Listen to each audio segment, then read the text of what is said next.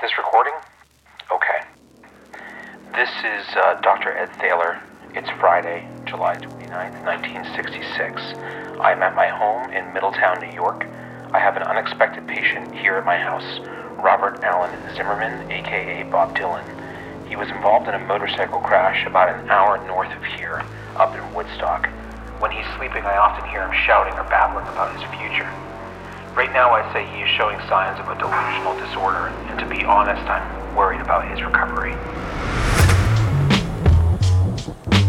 In 1966, Bob Dylan crashed his Triumph motorcycle on a road in upstate New York.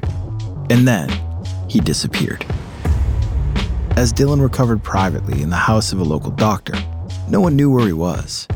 When he resurfaced, he was transformed. He looked different. He sounded different. What exactly happened to Bob Dylan during those 10 days?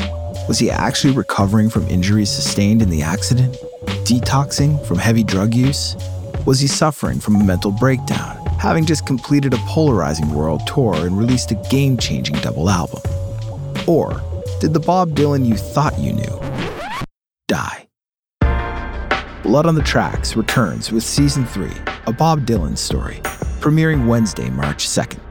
Blood on the Tracks is part true crime, part historical fiction, part spoken word lo-fi beat noir, brought to you by me, Jake Brennan, host of the award-winning music and true crime podcast, Disgraceland. Blood on the Tracks Season 3, a Bob Dylan story, finds the fictionalized voice of Bob Dylan looking back at the past and peering into the future.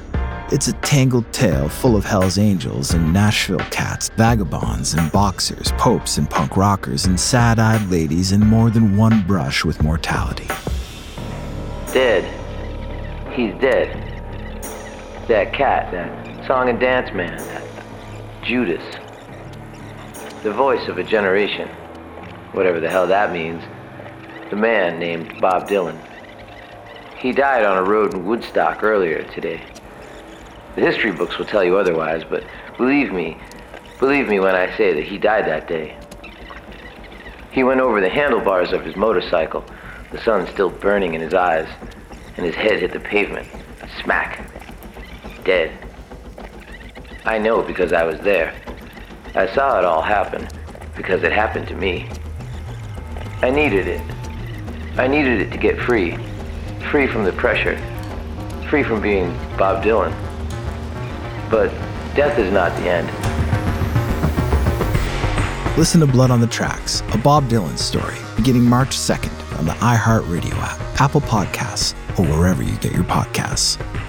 Just like Bob Dylan, this podcast contains multitudes, because you can't live this many lives without leaving a little blood on the tracks.